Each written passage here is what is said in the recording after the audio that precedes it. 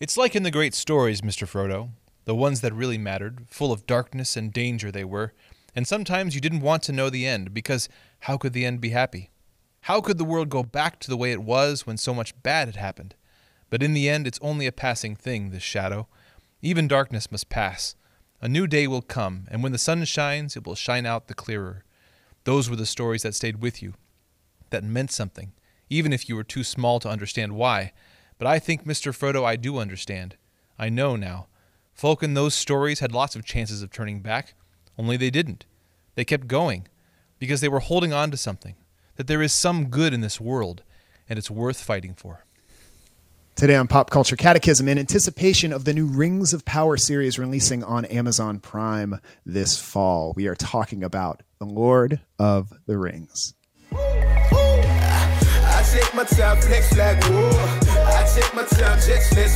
Welcome to Pop Culture Catechism, conversations about music, movies, and the longings of the human heart. Let's get started. Do you ever feel overwhelmed by the evil in the world? Are you ever overcome by the temptations within yourself? Do you long for a life of grand adventure and significance? Do you dream of being a great hero? Or do you yearn for a simple existence with a few close friends and family? And what does true friendship look like, both in times of great evil and adversity and in times of peace and blessing? Today, we will tackle these questions and much more with the help of one of the great intellects of the 20th century and indeed of history, John Ronald Reuel Tolkien, who I will probably call Tolkien throughout because that's just how I've always said his name, even though I know it's wrong. But that's what we're going to talk about today on Pop Culture Catechism. This is Pop Culture Catechism, the gospel according to pop music and movies, where we look for God's love in the media that you're plugged into, so that then after the show, when we unplug, we can actually go live the gospel in the real world. And our goal by the end of this episode is that you'll not only have a deeper understanding and appreciation for the world of Tolkien and the Lord of the Rings, but also you'll have some applicable, practical, actionable steps that you can do today to help live the gospel better in your life and to know God's love more deeply in your own heart.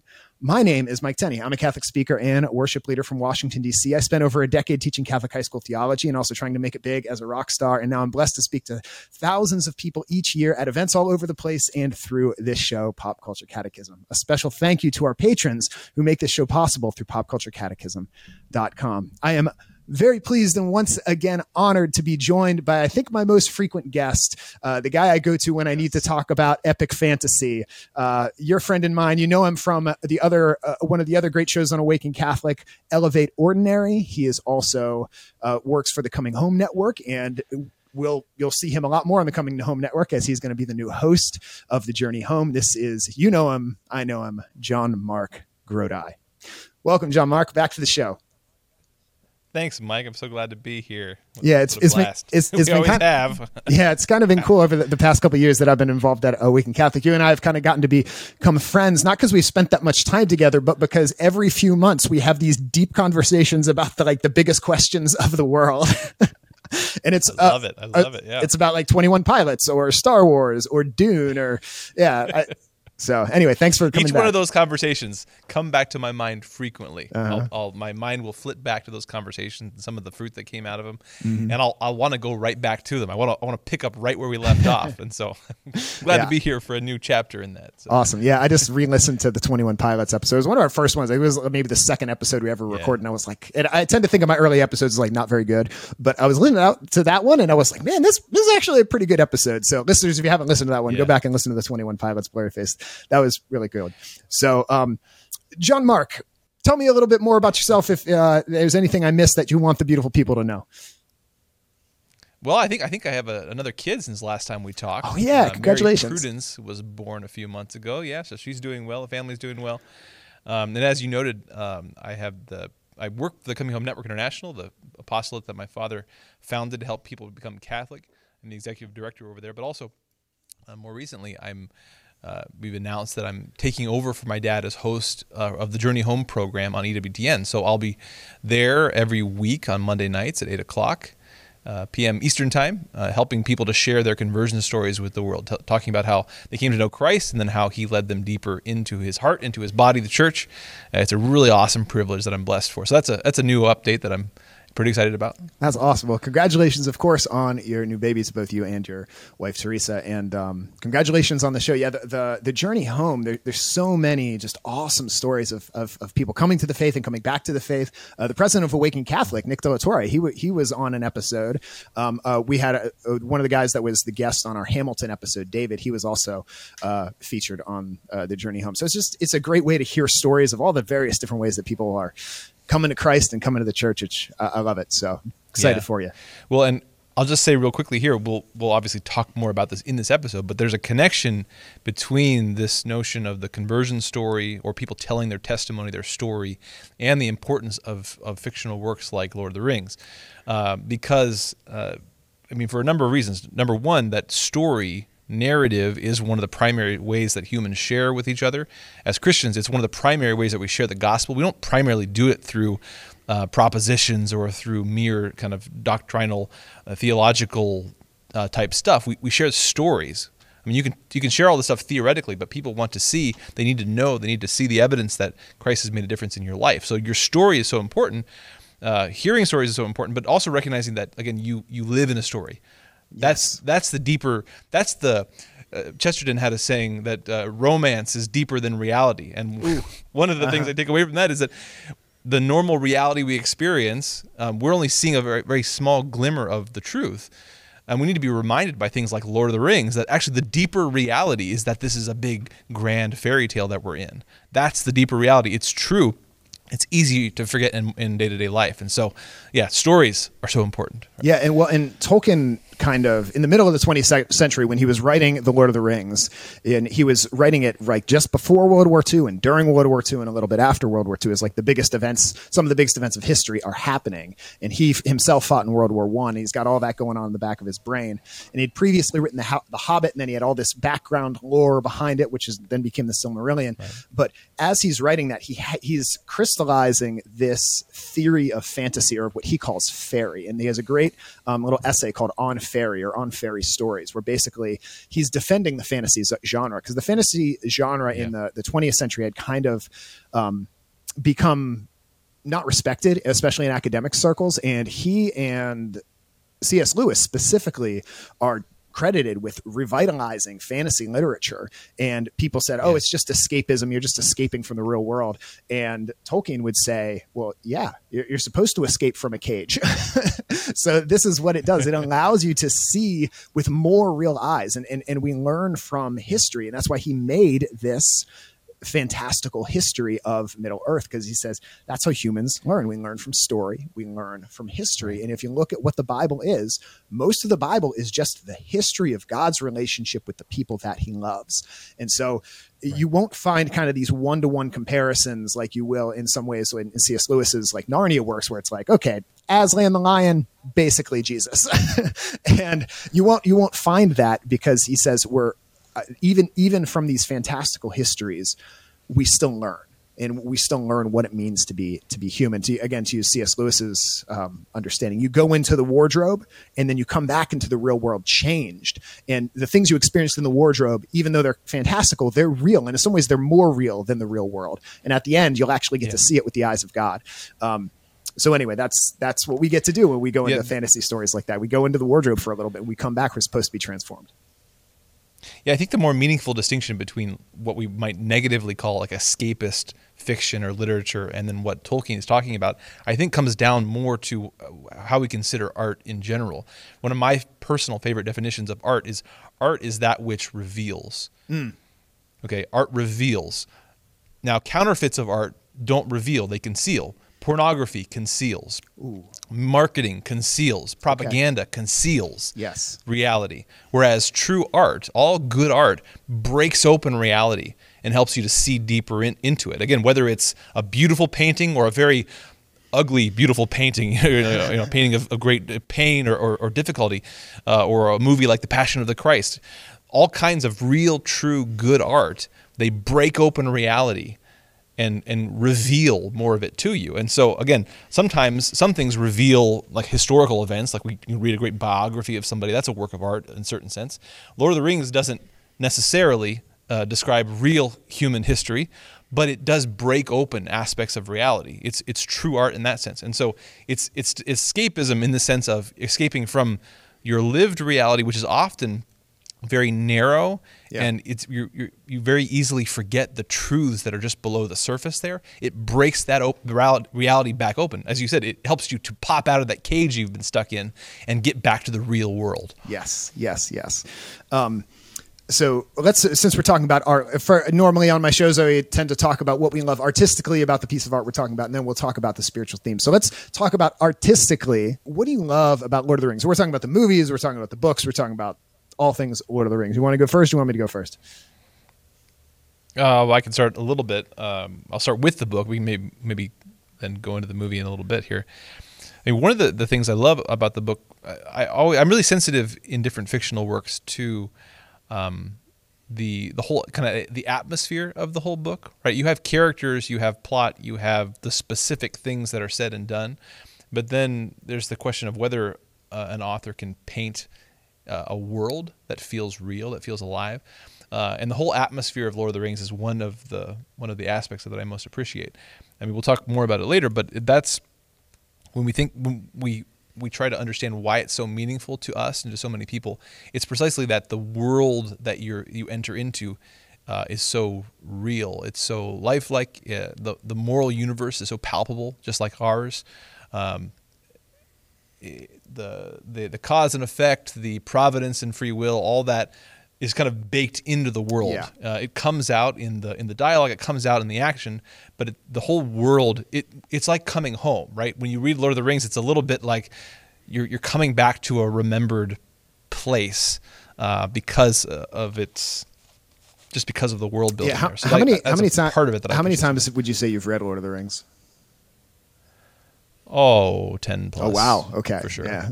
I've read. I mean, different formats. Yeah, I read it once about every 5 to 10 years. So I think I just reread it this past year. I think that was my 5th or 6th reading, and most people, especially if you're counting audiobooks now, that makes it really easy to reread stuff.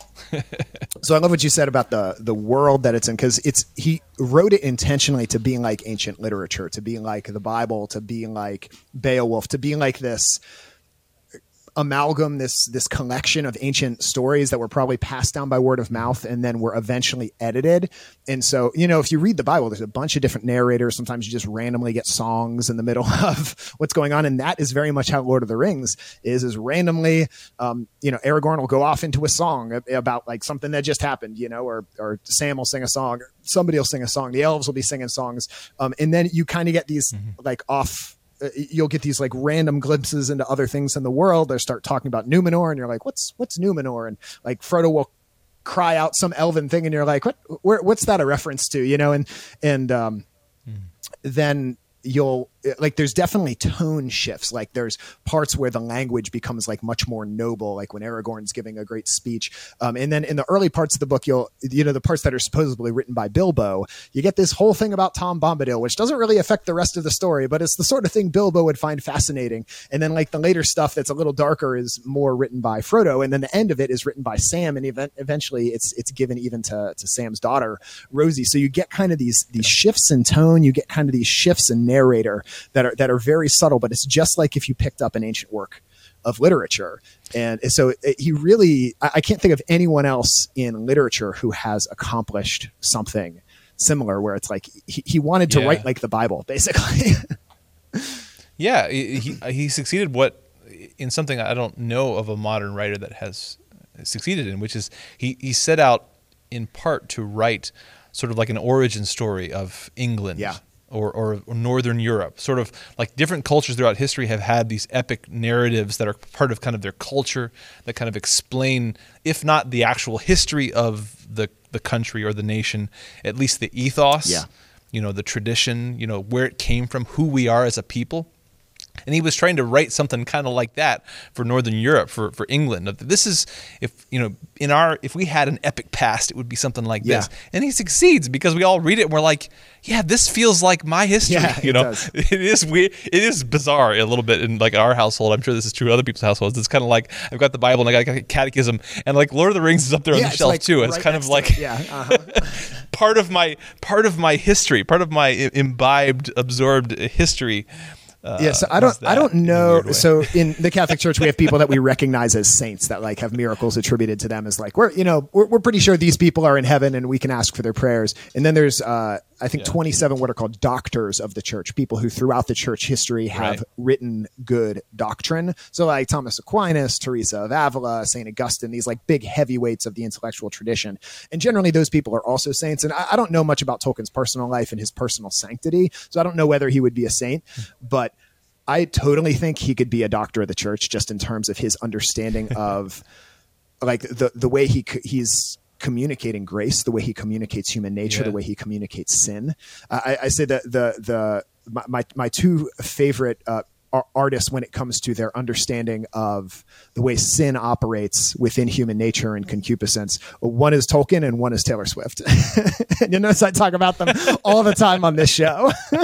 It's like, Boromir being tempted by the ring, Taylor Swift's illicit affairs. Like they just they understand human nature and sin, like absolutely. So anyway, I was going to say about Tolkien, certainly he was a devout man, devout Catholic man, remained so throughout his life. I think like I've never heard of a cause being made out for his sainthood, and like any potential saint, he would be the first to say that the idea of him being declared a saint would be a bosh. He was sort of a crotchety soul, and that he probably still had some refining to do before he went into heaven. But a very devout man. I mean, I'd highly recommend to those who haven't read it and are interested, reading. There's a book of his letters between he and his son. Well, no, I'm sorry. His letters to all kinds of people, but many of them were between him and his sons. And they're very insightful, very beautiful. A lot of the quotes that come out from Tolkien about the Eucharist, there's some beautiful quotes out there, and about other aspects of the faith come from those letters. So he remained a very devout man, very sincere, very earnest, and he was involved certainly in his good friend C.S. Lewis's conversion to Christianity through their friendship, through Tolkien's sharing, even though Lewis never joined him in the Catholic Church. Certainly his coming to Christ was due to Tolkien's fidelity and his friendship. And so good man, devout man, whether or not he could be declared a saint, I think I'm quite confident that he's one of the church triumphant. Yeah, I feel comfortable asking for his intercession. And even in C.S. Lewis's space trilogy, like the main character Ransom, like I think in some ways he's modeled after Tolkien. Like he's a philologist, he studies language much like Tolkien does. And anyway, so it's kind of funny that he's the great hero of that story based after his friend. So a couple other things I love artistically is there's these narrative shifts. Like it's broken into 6 books. Like each of the 3 books is broken into 2. So there's book 1 through 6. And so you get Frodo and Sam like go off on their own at the end of their betrayal by Boromir and the orcs attack, and then you don't hear about them for like another 200 pages because then you're with Legolas and Merry and Pippin and Gandalf on their adventures, and then at the end of the 2 Towers you get Frodo taken by Shelob, and spoilers by the way for a book that's like 80 years old. So I don't feel bad throwing that out there. But then you don't know what happened to Frodo for like another 200 pages. So it's just like so crippling when you're reading it. It's like, oh, I got to find out what happened. Like you don't know what happens to Gandalf in the movies. Like it shows Gandalf gets captured by Saruman, he's on top of Isengard, but in the book it's just like I was supposed to meet Gandalf and he never shows up, and here's this Strider guy and I wonder where Gandalf is, and you don't find out until 100 pages later where Gandalf was all the time. I love all the Catholic stuff, like the Lembas is kind of like the Eucharist in some ways. Galadriel definitely has like Marian, Our Lady vibes. The day that the ring is destroyed in Mount Doom is the Feast of the Annunciation, March 25th. And also it's the day when Sam's first child is born. Like, so there's all sorts of like little Catholic stuff just kind of like thrown in there, which I love. Lots of Macbeth references, like that whole idea of, no man born of woman can slay me. Like that's totally from Macbeth, because the guy who kills Macbeth, I think he was born by cesarean section or something like that. And that's how he's able to kill Macbeth, even though the witches told him no man could slay me. So the same thing with Éowyn being like, I am no man, and she can kill the Witch King. And then when supposedly Tolkien, when he was reading Macbeth, and there's this prophecy from the witches that Macbeth will be king until the forests go to war, and the forests like march on his castle. And he's like, oh, well, that's never going to happen. And then in Macbeth, Tolkien was expecting the forest to actually go to war. And what happens is the people just like disguise themselves in camouflage with a bunch of sticks. And he's like, that's lame. So then he invented the Ents and had Fangorn Forest actually go to war because he's like, I want this to actually happen. So there's lots of literature references, lots of Christian and Catholic references. So some things that maybe I think are hard for modern audiences is if you're reading it, the first 100 pages or 50 pages of Fellowship are a real slog to get through. Like in the movie, it's like 5 minutes, but in the book, it's like 30 years between when Frodo gets the ring and when he leaves. Like it's a long time. And also just like some of the descriptions of battle, it'll be like, and Legolas's bow was singing, and it's written in a pre-cinematic, pre-movie era. So you don't get, when he notched an arrow to his bow and he let it fly and it hit the orc right in the forehead. Like you don't get those sort of specific battle descriptions you would get in a fantasy novel nowadays where they're thinking, maybe someday this is going to be an Amazon show or this is going to be a movie. So I think those two things sometimes are difficult for modern audiences, but these books are totally worth reading. If you've only seen the movies, I highly recommend get a couple friends, do a book club, read all the way through them. It's epic. So I want to speak to the first one of that, difficulties reading a book that I would oddly recommend everybody read at some point in their life, preferably early in their life because it'll help all later reading, is a book by, not Alistair McIntyre. I always get his name mixed up with the other guy. The book is How to Read a Book, and it's a famous book by a famous author that I can't remember. Mortimer Adler, okay, that's what it is, that guy.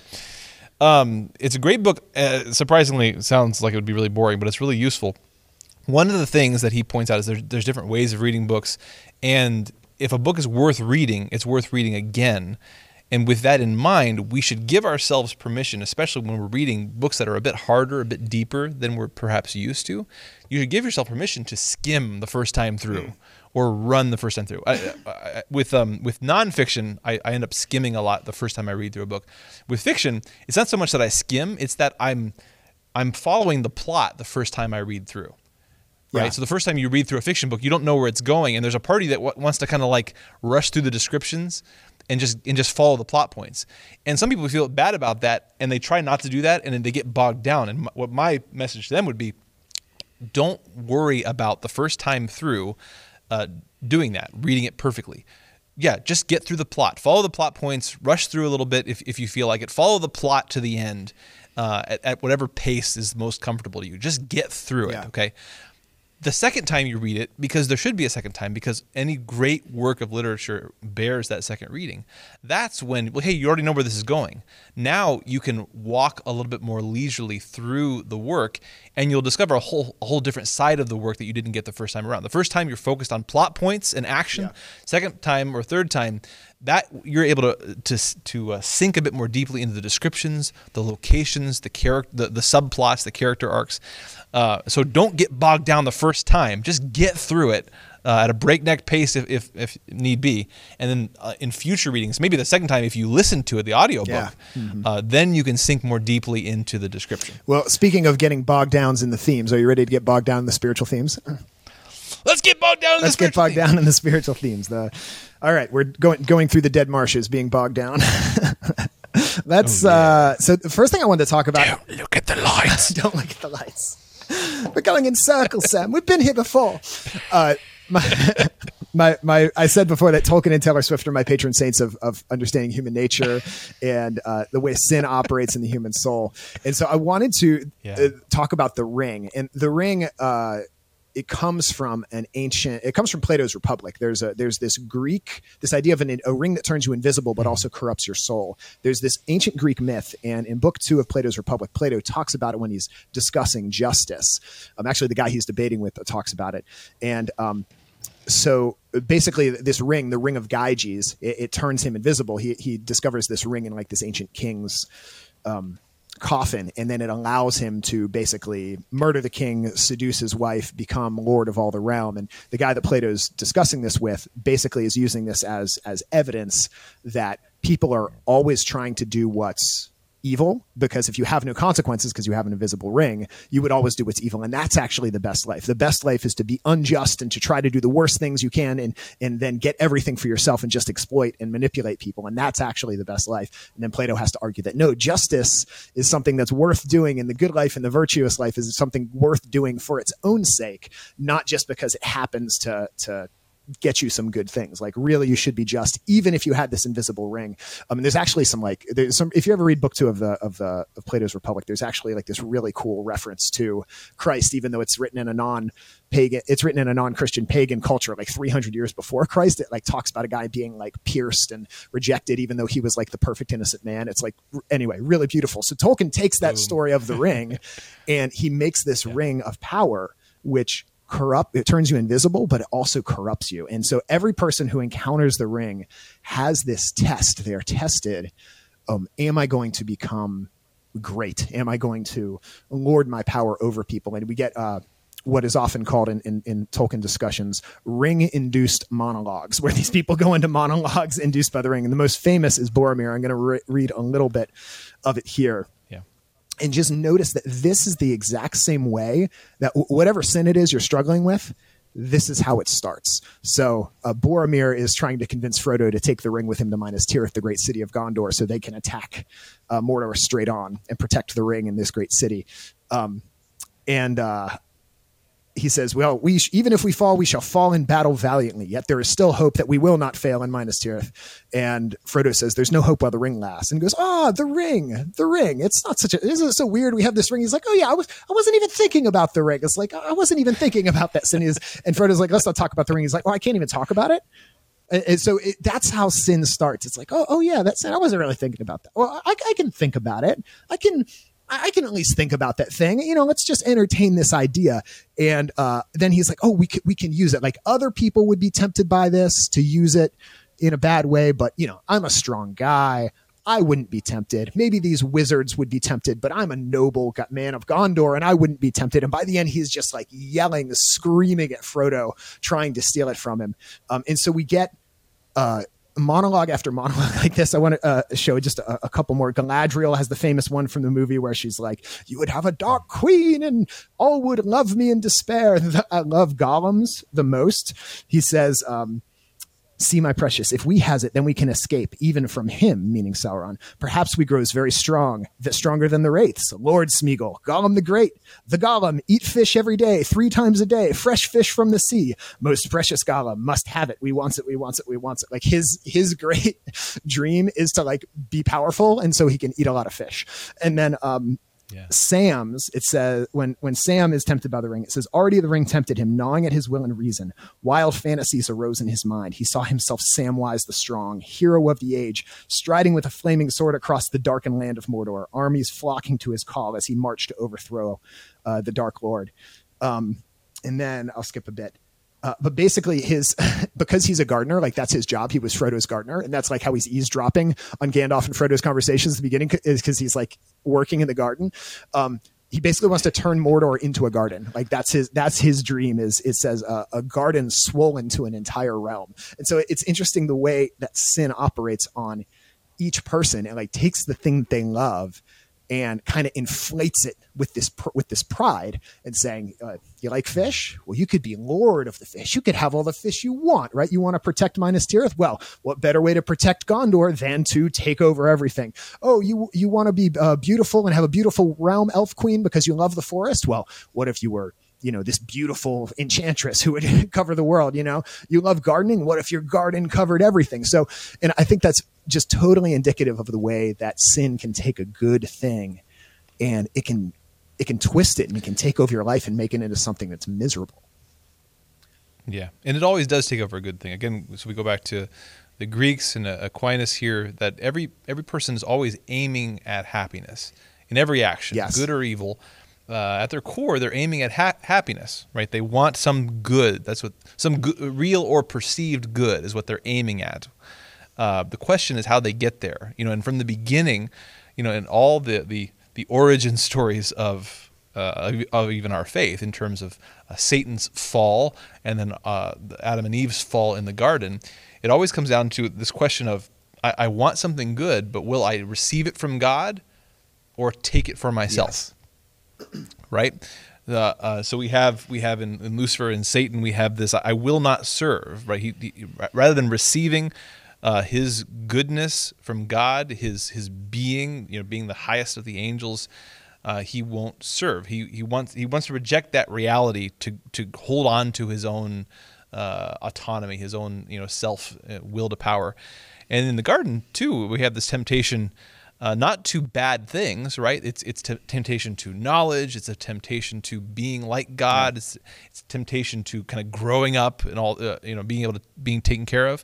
All good things, all things that God was going to give them, was giving them. Yeah. But the temptation was to grasp, to nullify reality, and to grasp at this good in a way that was illicit. Yeah. And so, again, I think that all those examples you gave, right? They're all people who, in their mind's eye, they have some good. But the temptation isn't to the good; it's to the way of grasping at the good, and the ring always represents this going at the good the wrong way, taking a shortcut. I've actually this is a personal theory of mine, but it seems to me often that the ring, if it's a metaphor for anything specific, obviously it's a general metaphor for just sin. But if it's a metaphor for anything more specific, it seems to me often to be a metaphor for lying, right? That if I could just obfuscate reality a little bit, I'd be able to get this good. I'd be able to win this battle. I'd be able to have what I want if I can just embrace the deception. If I can just hide from the reality. We have the ring makes you invisible. Yeah. If I can just hide from reality or hide some reality, I'll be able to bring about this good. But you can't pursue good by nullifying reality. You have to live in reality. That's just part of being a virtuous person. You have to be a person who lives in reality. Well, and the way that the ring works, like it's kind of mysterious, the magic of Lord of the Rings. Like you're never exactly sure what Gandalf can do, what Sauron can do. You never even really see Sauron in the books at all. You just see his effects. And the ring is kind of like that. It's like it turns you invisible, but like, what else does the ring do? Like, how would the ring let Boromir lead armies? How would it let Gandalf become this terrible wizard? How would it let Galadriel become this great elf queen? And what the ring does, when you read the Lord of the Rings, pay attention to the will.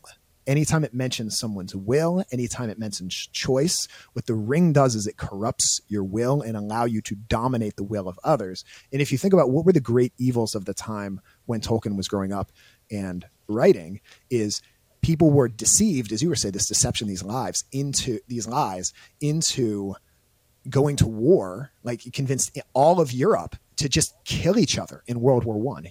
Hitler convinced the entire German people to exterminate Jews. The Japanese were able to convince all their warriors to fight till the very end, even if surrender was impossible, or even if victory was impossible, to never surrender. What does it take to convince someone to fly a kamikaze jet, knowing you're going to die, knowing that your country is going to fall anyway? Like, what does it take to dominate the wills of other people? And so that's in the back of Tolkien's mind, and it's something that we should think about in terms of the way we manipulate other people, the way we allow other people to manipulate us through the lies and through the deception. So I just think it's a really cool lens to be able to see the way that we affect one another with our own lies and deception.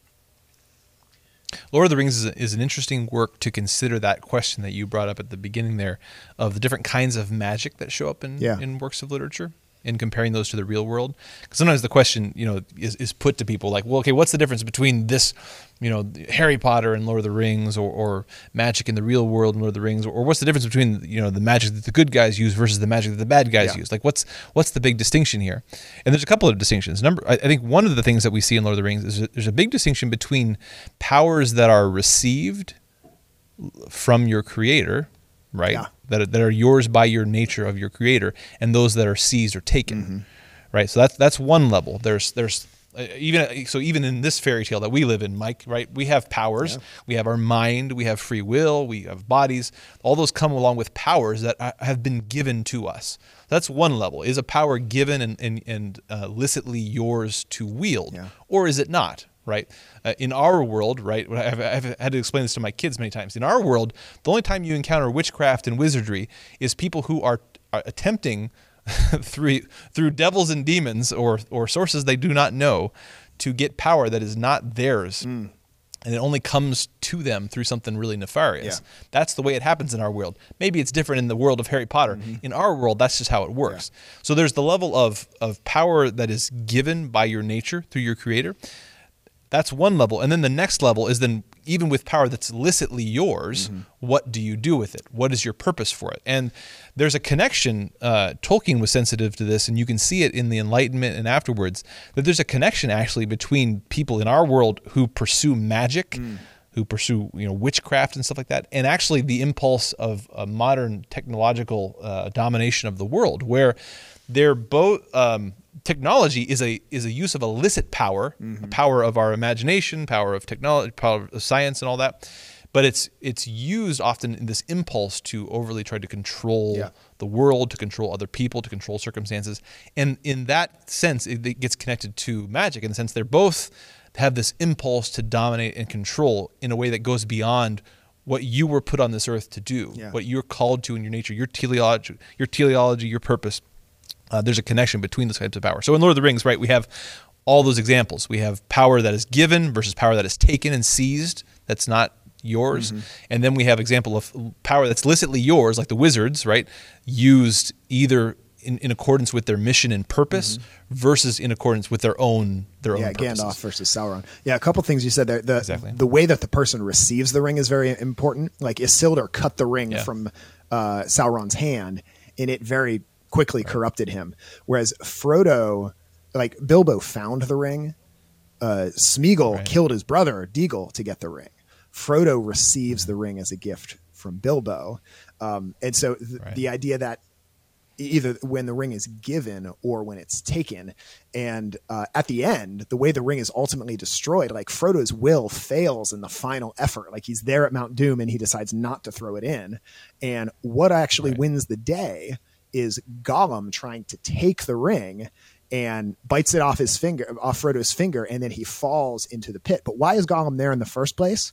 Because months before, Frodo had decided to have mercy on Gollum and decided not to kill him. Yeah. And there's that whole speech where Frodo says to Gandalf, "I wish Bilbo had just killed him." And Gandalf says something like, there are many who deserve life who don't get it, and there are many who deserve death that don't get it. Can you give it to them, Frodo? And my heart tells me that Gollum still has some part to play. And even though Gollum is never really redeemed because of Frodo's act of mercy, that ends up winning the day. And this gets into the idea of providence. And this is from the Silmarillion. And the Silmarillion, which is like the stories of the elves, it's like the Bible for the Lord of the Rings. There's this creation myth where God, who is called Iluvatar, he starts creation by singing, and he sings into creation all these angelic beings, one of whom is Melkor, who's the original Dark Lord. And they're all singing, but Melkor starts singing out of tune. And it says Melkor raises a strong, violent counter melody. So Iluvatar creates a soft new theme to envelop it.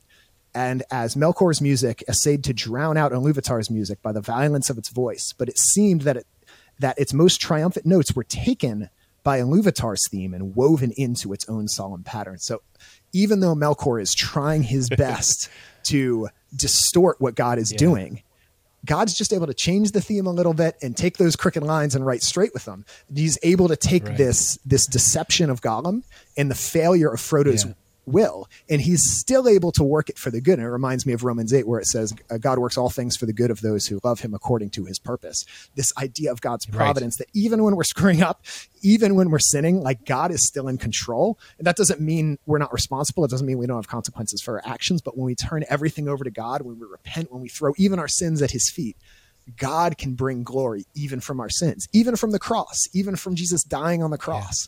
God can work amazing, beautiful things from that. And that is just totally all throughout the Lord of the Rings, God taking these things that seem awful and then working them for the good.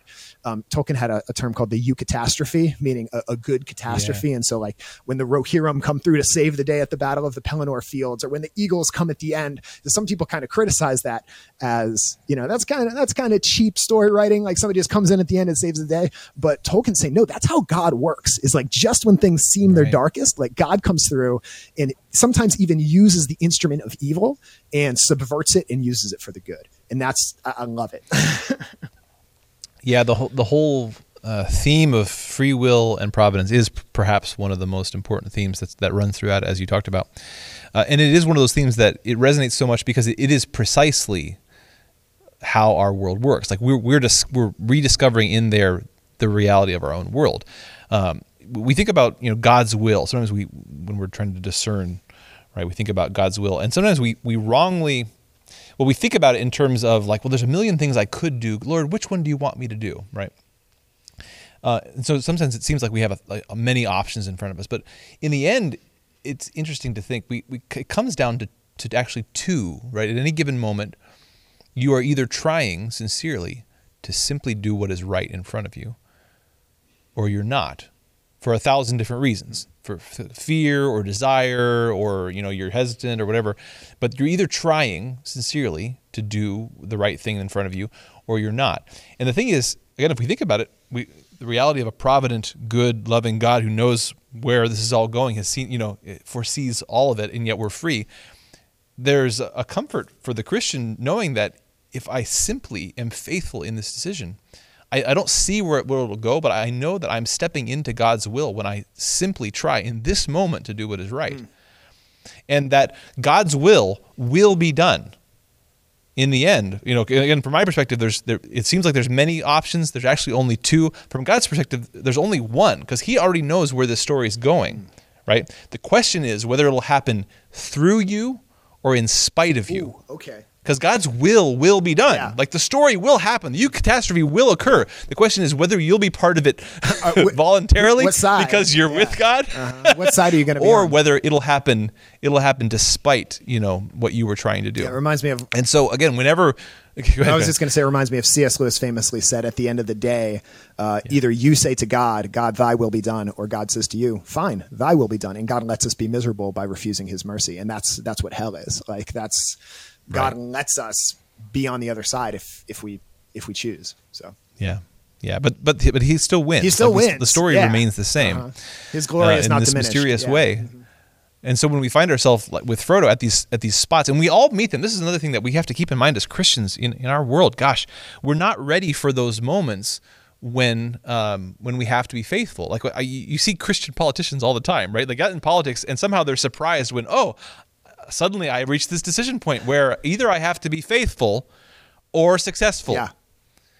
And the idea that you were surprised that you would get to that point where you had to make a choice is ridiculous. Yep. Like that is the nature of being in this world, that you're going to get to a point, whether you're a businessman or a lawyer or a politician or whatever you are, on the big things or the small things, you'll get to these points where the question is, will I remain faithful and step forward somewhat blindly? Like, I don't know where this is going. It doesn't look like it's going in a good direction, but I need to remain faithful and honest and true in this moment.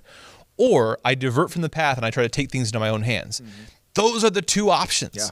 And the thing is, if we stay faithful, what we're doing is we're stepping into God's will, and then we await the eucatastrophe. We wait for the moment where we see the fruit come out. We see how he was all working together for good for those who love God. Yes. Amen. Amen. Amen. Yeah. It's a fundamental act of faith, right? Like that's what it comes down to. You can say that you believe in God, you can act it out the part, whatever, but it comes down when you're faced with the decision, even the smallest decisions. I mean, this is the thing. It's the smallest decisions. Whether, on the day-to-day level, whether you're going to be faithful in the little things, it comes down to, do I really believe God is the Lord? Yeah. Do I believe he's provident? Do I believe he's in control? Because if he is who he says he is, who I say he is in the creed, then there's nothing for it but to remain faithful in the small thing and trust that he is working this story. Whew, man, I needed this little sermon today, John Mark. It's been a tough summer, and I trust God, but do I trust God right now in like what's going on right now? That's a lot harder, and I needed to hear that. Whew, thank you for that. That's a kick in the soul right there. So speaking of friendships that challenge us, I want to talk about the beautiful friendships in this story and the beautiful model of what it means to be a Christian man. I know for many young men, we've talked about this a lot on the show, especially on our recent show on Blink 182 with Anthony D'Ambrosio. We talked a lot about what it means to be a man and are there rites of passage that help us to be men nowadays. We don't really know what it means to be a good man nowadays. And I think Lord of the Rings for me has been really formational for helping me realize like what sort of man I want to be. Because so much of the culture is just like one man on a mission and he doesn't need anybody, but the ladies all want him and he's really sexy and awesome, and that's what it means to be a man, and he can get mad, but he can't get sad. And like those are kind of the images of macho manliness that we get. And the men in or the opposite, or the complete, nowadays the complete negation. Of that, yeah. Right? The complete, there's a reaction against that. And there should be a reaction against that, but we also need milk toast. Yeah, we should, but we also you just can't just be like a nice guy, you need to be a strong man, but a generous man, as C.S. Lewis says of Aslan the lion, like he's dangerous, but he's good. He's not safe, but he's good. And what I see in the men in Lord of the Rings, like Aragorn, Legolas, Gimli, they are awesome warriors and they can cut the heads off orcs and shoot an arrow through an orc's eye at 100 yards and they are awesome. But like Aragorn is like constantly kissing everybody. Like he kisses Boromir, he kisses Frodo. Like he's very affectionate. He's really at his heart, he's a healer and he's singing these like great elf songs. And like he and Bilbo talk about like the finer points of elf poetry and he wears flowers in his hair.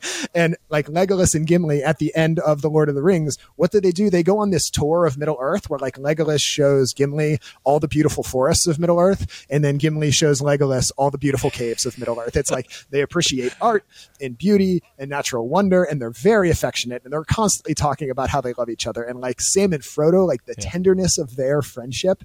And again, they're always like hugging and kissing each other. And like, there's just this great tenderness and this robust vision of what it means to be a Christian man who is strong and is tender. And it reminds me of Jesus is who it reminds me of. And it's been very consoling to me when I have struggled to know who am I as a man? Am I a man? Am I a good man?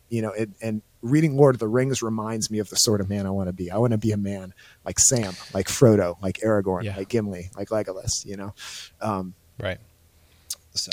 So a few things there. So on masculinity and femininity, like there's a lot of concern and worry and arguing in the modern world about, what it is to be a man and woman.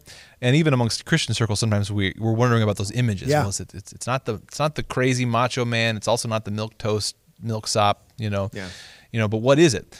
I think one of the keys is that masculinity and femininity are attained by the man or woman who are pursuing virtue, not pursuing images of masculinity and femininity. Ooh, okay. So in Lord of the Rings, right, you find these epic men that you want to emulate, not because they're out there thinking hard about, what does it look like to be a man? And how do I be like, they're not thinking those questions. They're thinking about, what do I need to do? How do I take care of my friends? What mission am I called on? And it's in fulfilling your mission. It's in pursuing virtue. It's in becoming virtuous that a man exudes true masculinity, a woman true femininity. It comes about through virtue, not through images or putting on things. You still there, Mike? Yeah, I'm here. You just blew my mind. Cool. Sounds good. You just blew my mind. That's one That's thing. awesome. Keep going. So and then number two is that in a particular interesting way in Lord of the Rings too, we also have these archetypes of who every Christian is called to, and men in a particular way. Like every Christian is priest, prophet, and king by virtue of their baptism. They're called to those roles. And again, men in a particular way that's slightly different, but to Christians in general. The king, every one of us is called in the kingly role, like Aragorn, to lead others. Like we all have people that we are called to be an example for, to lead, to build them up, to bear them up, to heal. That is this kingly role that, again, everyone's called to. Yeah. Husbands are called to in a particular way within their family, but every person is called to in the particular realm that they are called to by their a certain authority and a certain calling. Yeah. Mm-hmm. Everyone is there. Everyone is in a hierarchy. We all have people to look up to, and God's at the top of that ladder. Yeah. And we all have people that God has given to us to take care of. So we all stand in a kingly role. It's some place in our life. we also so that's Aragorn. We also have the priestly role. That is the person who sacrifices to bring heaven and earth together. And of course, we have that in a particular way in Frodo. Like, he is the one who says, "I'll do it. I'll accept the sacrifice to bring about this change, to bring about this healing. I'll accept the death and resurrection." And of course, we have the prophetic role in Gandalf. We have the person who is called by God to speak truth to those around him, to be this bearer of truth and goodness and beauty to others. And so there we have these artistic archetypes that are not specifically about manhood, but certainly about the kind, the archetypes that inform what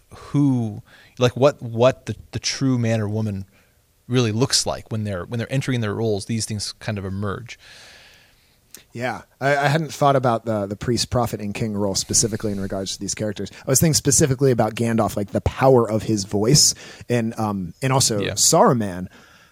They talk about the power of his voice, and he's a corrupted wizard, and especially when Gandalf and Sauron are talking back and forth, and it talks about the way the rest of the crowd reacts at Isengard. It's like Sauron's talking, and it's like, all right, he's starting to win over the crowd, and then Gandalf talks, and it's like a frost got thawed out all of a sudden, like a fresh wind came through. Right. And Gandalf does the same thing with Theoden with Wormtongue there, and he's just like in the movies, it's like he casts a spell, and he does this magic spell, and it opens up the windows. But in the book, he's just like, he gets them to stand up, and he walks outside in the sun, and there's like a breeze, and he puts his hand on his sword, and it's like, that's what breaks the spell. It's just this voice that got him to finally stop living in his cave and in his own dark depression, got him to actually go out and see the needs of the world and remember his strength. I love that. And that prophetic role is so important. Again, that we are all called at some places in our life to be that voice, that authoritative voice calling people back. Sometimes we're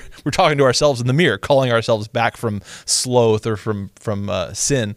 But certainly, again, with this theme of friendship, that's part of, again, we stand in those roles within our friendships, within our relationships, that when we're in a friendship, we're mutually leading, we're self-sacrificing, we're also calling each other to greatness. And all, with Tolkien and Lewis too, we have this theme of friendship, this image of friendship as being shoulder to shoulder. That was something that Lewis emphasized in his Four Loves, right? That friendship love is this love that is primarily characterized by being shoulder to shoulder toward a common goal. And that's where we have these beautiful friendships emerge in Lord of the Rings, is that we have people who are working together towards some good. And that's where this particular kind of love, this friendship love, is particularly seen. And so if we're not having it nowadays, sometimes that question is asked, why don't we have friendships like we see imaged here? And these are not merely fantasy. These are perhaps friendship the way it was perhaps before the modern world. We certainly have, throughout historical works and through literature, we have images of friendship that seem very distant from us nowadays. Like we feel like we've lost something. And I think that's part of it, is that we are people who now feel like we're without a purpose, without a cause, without a mission, without a quest. It doesn't have to be that way. We as Christians know the quests that we're on. If you're a husband, if you're a father, if you're a Christian, you have quests given to you. You have high, great things you're called to do. The question is, are you finding other people who also recognize those quests, and are you going shoulder to shoulder with them and getting stuff done? Wow. Because that's where this great friendship blossoms out of. So what that makes me think of is the power of that friendship. Because one of the great ridiculous things of the Lord of the Rings is, the elf that saves Frodo from the ring wraiths in the movie is Arwen, who eventually becomes Aragorn's wife. But in the book, it's this elf warrior Glorfindel who's killed Balrogs and come back from the dead, and when Frodo has the ring on and he sees Glorfindel, it just looks like this great shining thing. He's almost an angel. He is the most hardcore elf left in Middle Earth, and he's there at the Council of Elrond, and he doesn't go with them because that's not the sort of person that can do this mission. Who can do this mission? A little humble hobbit and his even humbler hobbit buddy. And the power of their friendship to be together and have that tenderness and support for each other is more powerful than Glorfindel, the badass elf who kills Balrogs. That is the real power, is the power of that friendship.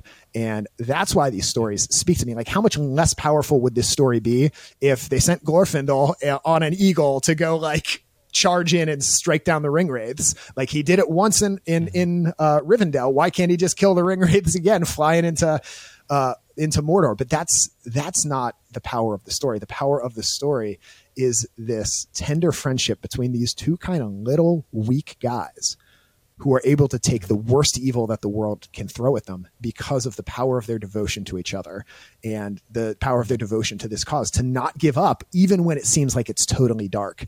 And there's this beautiful image when they're camping on with Smeagol, and they're thinking Smeagol's going to kill them in their sleep, and they're on the mountains of Mordor, and Sam just catches this glimpse of this elf star through the clouds, because the Mount Doom is belching out this huge plume of smoke to cover the land in darkness so the orcs can march during the day, and like the whole land for miles around is dark.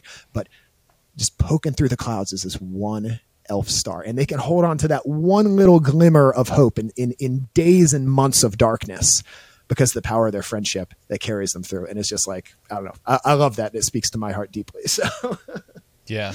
Well, again, it gets to another theme too. This, like, why, thematically, why are the hobbits, again, why is the little guy, the underdog, why is he so necessary, for the victory, right? And part of what's going on in the story, right, is this, these axes, these dynamics between, pride and humility, sloth and despair and magnanimity.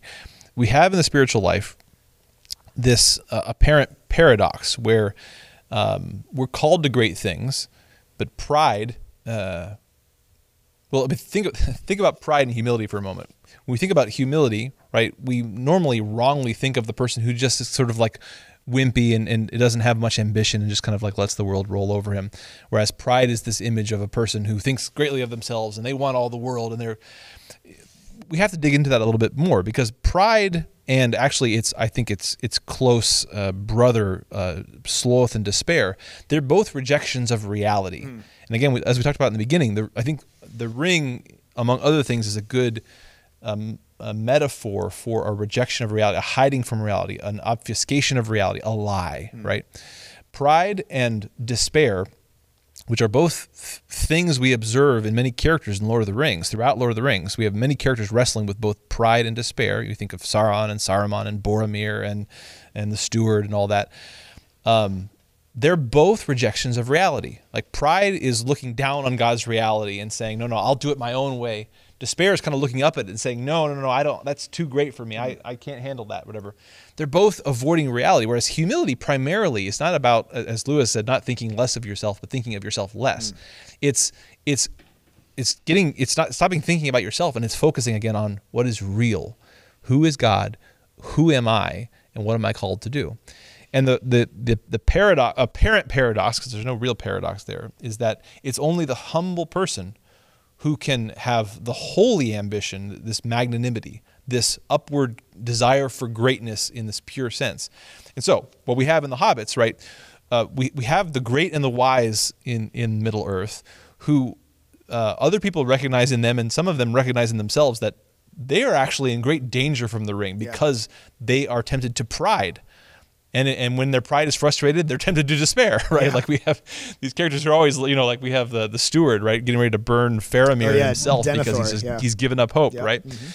Whereas the antidote to both pride and despair is humility. And so it's actually in the humble hobbits that there's this fertile ground for a pure, holy magnanimity. Accepting a call to greatness, not one that they were out looking for, but when it came to them, they were able to say yes to it. And so they set out not as people of pride, people who were seeking greatness for themselves, but people who they received a call and they answered it yes. And so that's a model for us, right? Like, our humility is to recognize the truth of who God is and who we are, so that not that we can just like sit around and say, okay, that the big things are for other people to take care of. No, it's for you to be ready to receive your call and to do it, to go out on that mission. And what happens to them? What happens to the hobbits? When they get back to the Shire, they're like these princes. They're like these different guys. They're even the way they carry themselves, they've been transformed transformed by their journey. That's what we're called to. Merry and Pippin are physically like a foot taller because they drank the Ent draft, the Ent draft. And and what does Aragorn say to Frodo and Sam? He's like, "You bow to no one, my friends." Like when they bow before the king, he's like, "You don't bow to anybody." You know, So absolutely, you're right. And that's I mean, in Scripture again. Like, don't take the highest place at the table because you're going to be sent down to the lowest place again. No, you take the lowest place in humility. You accept your state, and then you wait to be called up higher. And that's what happens. We have the king at the end of Lord of the Rings saying, "You bow to no one." Yeah. He who humbles himself will be exalted. It's very Franciscan, like St. Francis. He named his friars the Friars Minor, the Little Brothers, not the great order of preachers, not the great society of Jesus, but the Little Brothers. But it's important to keep, again, both those, the humility and the magnanimity. Yeah, if we're truly pursuing humility in God, he does call us to great things. Yeah. So magnanimity, if you're not familiar with that SAT word, it's one of John Mark's favorites. And my favorite episode of your show, John Mark, Elevate Ordinary, is the one you did on magnanimity, being magnanimous, having this great soul. It was a big help to me because I'm the sort of person that loves kind of being the life of the party and goes in and gets everybody's attention and tries to be a good host. And so like humility has often been a struggle for me because it's just very against my nature to not want to like go in and, be the most energetic person in the room, and so that was really helpful for me. So if you're looking for help with that, listeners, go listen to Elevate Ordinary, the episode on magnanimity, being a great soul. It's one of the great virtues. And it was helpful for me. So I bet it will be for you too. One of the so we're close to the end here, but something I wanted to talk about is there's this ongoing theme throughout Lord of the Rings of this dynamic between the gardener and the healer and the warrior. So, and everyone, especially if you watch the movies, like, of course, the warriors get all the attention. But Sam is the gardener, and he eventually does get his inmost desire of like the garden swollen to a realm because he takes home some of the soil from Lothlorien that was given to him by Galadriel, and he plants it all over the Shire. And so the Shire does become like his entire garden, and it becomes like the most beautiful place in Middle Earth. So he does get that. But then what does Aragorn do? Yes, he's this great warrior, but at the end he's known because he's a healer, and that's what he wants to do. And that's what, and what do Faramir and Éowyn do? Éowyn wants to have glory by being a warrior. And when she meets Faramir, I'm a total Faramir stan, by the way. He gets not any good treatment in the movies, but he's like awesome in the books. He's so good. And he and Éowyn, they move to, what's the garden like place on the edge of Mordor and, Ithilien, I think it's the Mordor, between Mordor and Gondor. There's this garden where little hidden place, where Sam and Frodo meet Faramir. It's this beautiful land, and that's where he becomes like the prince of, and they turn it into this beautiful garden and this place of healing. And that's what Éowyn and Faramir end up doing at the end. So I really love that. So you need the most noble thing is to be a healer and a gardener, but the Shire is full of gardeners, and the reason they can't defend themselves is because they have no warriors. So you need the warrior, you need the healer, you need the gardener. And Faramir has this great line about like, I love not the warrior for his, like the strength of his steel or the swiftness of his bow or something like that. But just kind of understanding that there's this tension, there's this kind of triple Venn diagram where we need all three, the gardener, the healer, and the warrior. And I think that, for me, thinking about the sort of virtuous person that I'm trying to be, the sort of kind of great soul, magnanimous person that I'm trying to be, is I want to be a gardener who can cultivate these places of peace, in my own home, in my own world, even in my little corner of the internet with Pop Culture Catechism.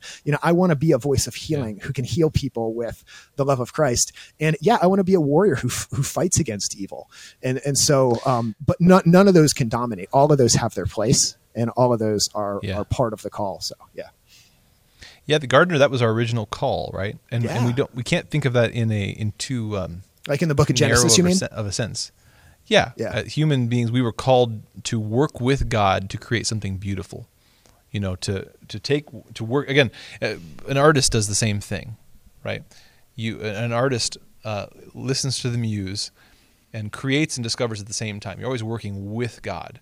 Right, you can't create out of nothing. That's God's territory, is creating out of nothing. We always create within limits. We make something into something else. We're always working with God, but we're working with God to bring about beauty, to bring about new life. So that was that's an original vocation of ours. Now it's because of the fallen world that we actually have in this new human sense, we have to be healers, we have to be warriors, right? Because there's now true. evil to fight, there's now wounds to bind up. So Yes. that's part of this mission that we are on. We are warriors and heroes by virtue of the kind of mission that we're on, the kind of fairy tale that we're in. But it reminds me a little bit of how we have to live this balance in our Christian life, in our human life, between the Sabbath and the rest of the week, right? It's because of our condition that we have to have this distinction between the work and then the leisure, right? Before the fall, you didn't have to have that distinction in the same way because it all flowed into one another. Your work would have been your worship, like you would have all been together. It's after the fall that we have this jarring division where we have to work to keep our life, but then God commands us, but don't let that work overtake the contemplation, the relationship, the time with God. And part of the journey of our lives is bringing those back together, that we receive from God, and then he calls us to do great work, but those are supposed to flow together into one. But but I guess the point I was trying to say here is that it all still has to start with the gardening, Yes, right? yes. It has to start with prayer. Like we're called to active lives now by virtue of this life that we're in. Like we have to go out there and work, or we have to go out there and fight a battle if there's a battle to fight. We have to go out and save somebody or heal. We've got to do stuff. There's the active life of the Christian. But the active life is not to be in balance with prayer. It has to flow out of prayer. One of those has to come first. Our relationship with God, faith, hope, and love, the theological virtues, those have to come first. Those are the fertile soil that we have to tend with God. Yeah. And it's out of that grows our active life. And if we get that wrong, then we become, again, like those characters in Lord of the Rings that are trying to do things on their own. Yes. Trying to take matters into their own hands. We have to be like the gardener who works first with God, receives from God, and then grows from there. Yes, absolutely. It begins with that relationship with God. And even in the book of Genesis, Adam, before he is given the task of being the gardener, like he's there with God. Like first there's the encounter with God, right. And God sees that he needs a partner and sees that it's not good for him to be alone, and first calls him to a family. And then it's like, all right, now go cultivate the garden. First there's that relationship, and then there's the work to do. And I know that is something that I struggle with because, we have busy lives, and it just can be like work all the time. Got to take care of the kids, got to make the money. But first and foremost, it's about relationship. And yeah, you need the work to take care of those relationships. But first and foremost, it's about being a gardener, because for most of our existence, once we get to eternity, hopefully, please God, we won't need the healing, and we won't need to be healers, and we won't need to be warriors. Like those are temporary vocations for the here and now, where there are wounds and battles. But as you said, first and foremost, we're called to be gardeners, and we can't be gardeners until we know the one who created the garden first. I wanted to throw one more Tolkien SAT word in there.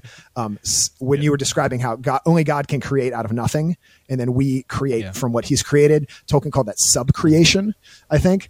Right. So anyway, that's just I think a cool way of understanding our own vocation of sub-creators within God's hierarchy. Right. So. Yeah, that's ultimately, again, the more primary vocation. We're warriors not for the sake of war. Yeah. Joseph Pieper, in his book Leisure, the Basis of Culture, makes a strong point of this. Like, we don't rest on the weekends to get ready for more work. That's to put life backwards, right? No, we work in order to bring about leisure. That's our ultimate vocation, is to be in relationship, to be with God, to be at peace, to be gardeners again, right? Yes. Now, because of the world we're in, like the hobbits, we have to leave the Shire often and go work and go fight and go heal and go mend. But ultimately, we're not doing those things for themselves. It's to come back again, to be with God, to be with people, to love, to garden, right? That's ultimately, that's what it's oriented towards. Awesome. Very good. Well, I think we are close to out of time here, so I want to bring this in for a landing. Is there anything else you just have to say about Lord of the Rings before we end? There's so much we could say. There's so many things. No, I think we hit all the main points. Right. And I'm gonna talk about a few other points. I want to talk about Tolkien's disdain for industrialization. I want to talk a little bit about the women, specifically Eowyn, and I want to talk about the orcs and the humanity of the orcs. So those are all things I will put in the patron exclusive content for this episode. If you want to be a patron, you can go to popculturecatechism.com. You can pick one of 6 tiers of giving, and not only does it help run everything here at Awaken Catholic, but then you also get exclusive content with every episode, and also all the talks that I do in my speaking ministry.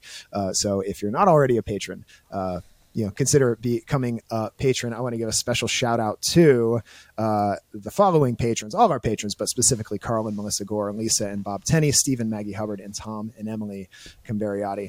All right, so before we are done, I told my listeners at the end that I would leave them with something applicable, how they could incorporate the gospel into their lives today. So let's try to come up with just one thing that we're going to take away to try to live God's love and know God's love better. You want me to go first? Or you want to go first?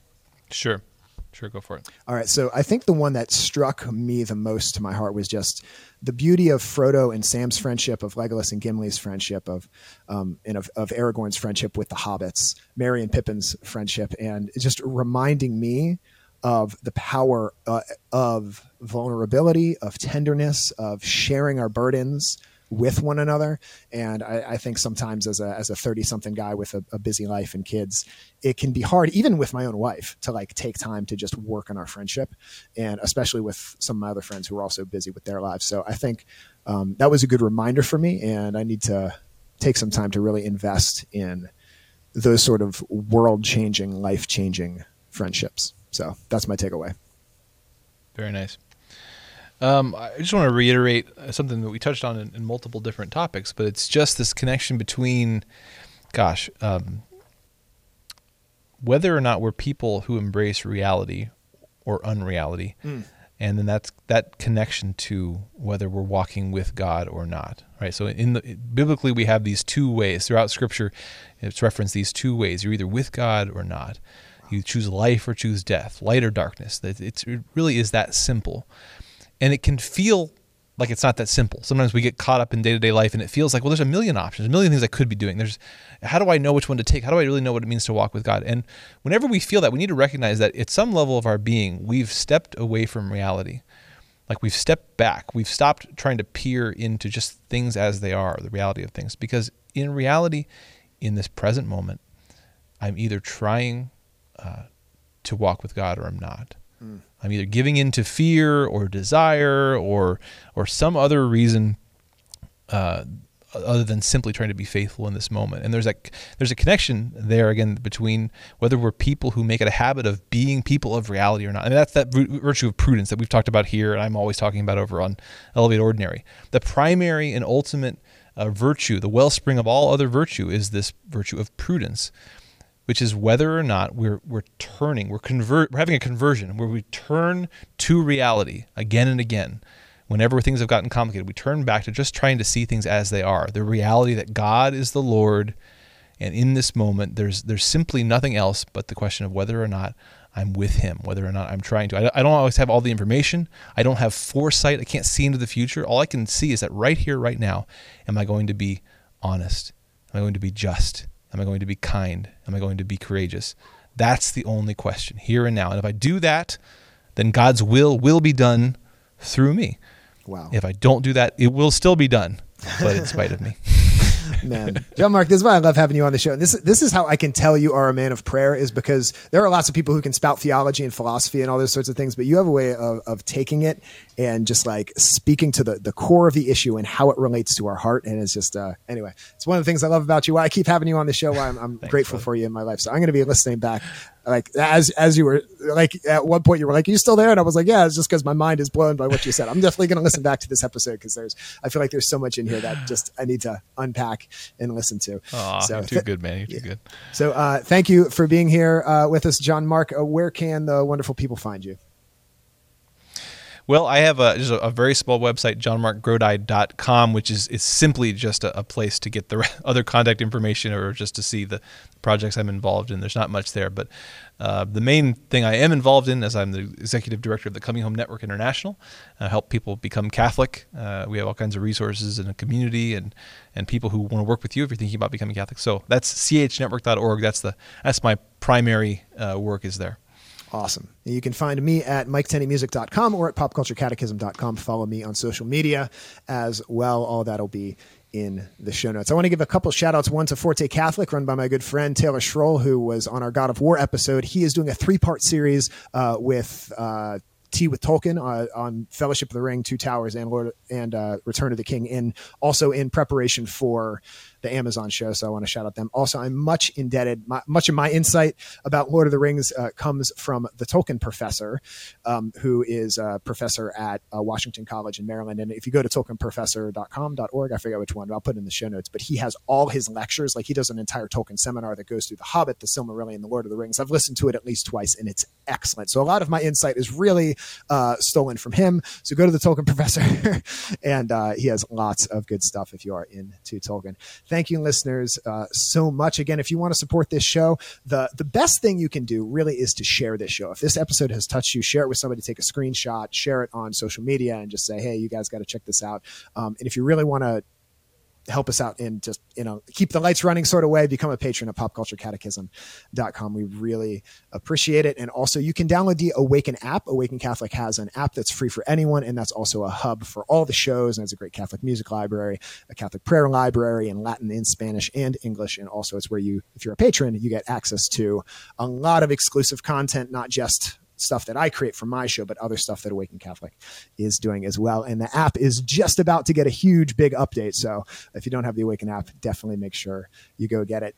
Listeners of Pop Culture Catechism, I am so grateful for you. This will wrap up the end of season 2. This will be episode 49, and we are about to start season 3. I'm about to head out to Awaken Studios in September and film a bunch of new episodes. The show is growing. It is reaching more people. I'm getting awesome comments from people all the time. Lots of new reviews on iTunes and Apple Podcasts, whatever they're calling it now. So I just want to thank you for helping the show continue to grow. Thank you for your support, your kind words, your messages. I couldn't do it without you. I love you guys. And thanks for walking this journey together. John Mark, we'll see you next time. Listeners, we'll see you next time. Bye, everyone.